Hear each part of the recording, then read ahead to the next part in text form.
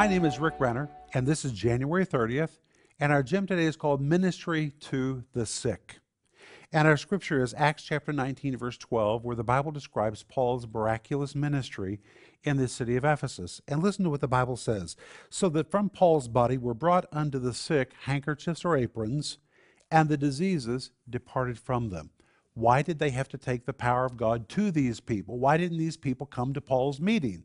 Instead, they were trying to get the power from Paul's meeting to the people. Well, listen to what the word sick means. This particular word sick describes a person so frail in health that he is unable to travel. It describes someone feeble, fragile, faint, incapacitated, disabled, or better, someone who's homebound or a shut-in. These people were so sick they couldn't leave their homes to go where Paul was. So the people of Paul's meeting said, hey, give us a piece of your clothing that's saturated with power, and we're going to take it to the sick. And in this verse, we find the responsibility not just to hoard what we have, but we need to take what we have and take it to those who are in need. And that's what I want you to think about today.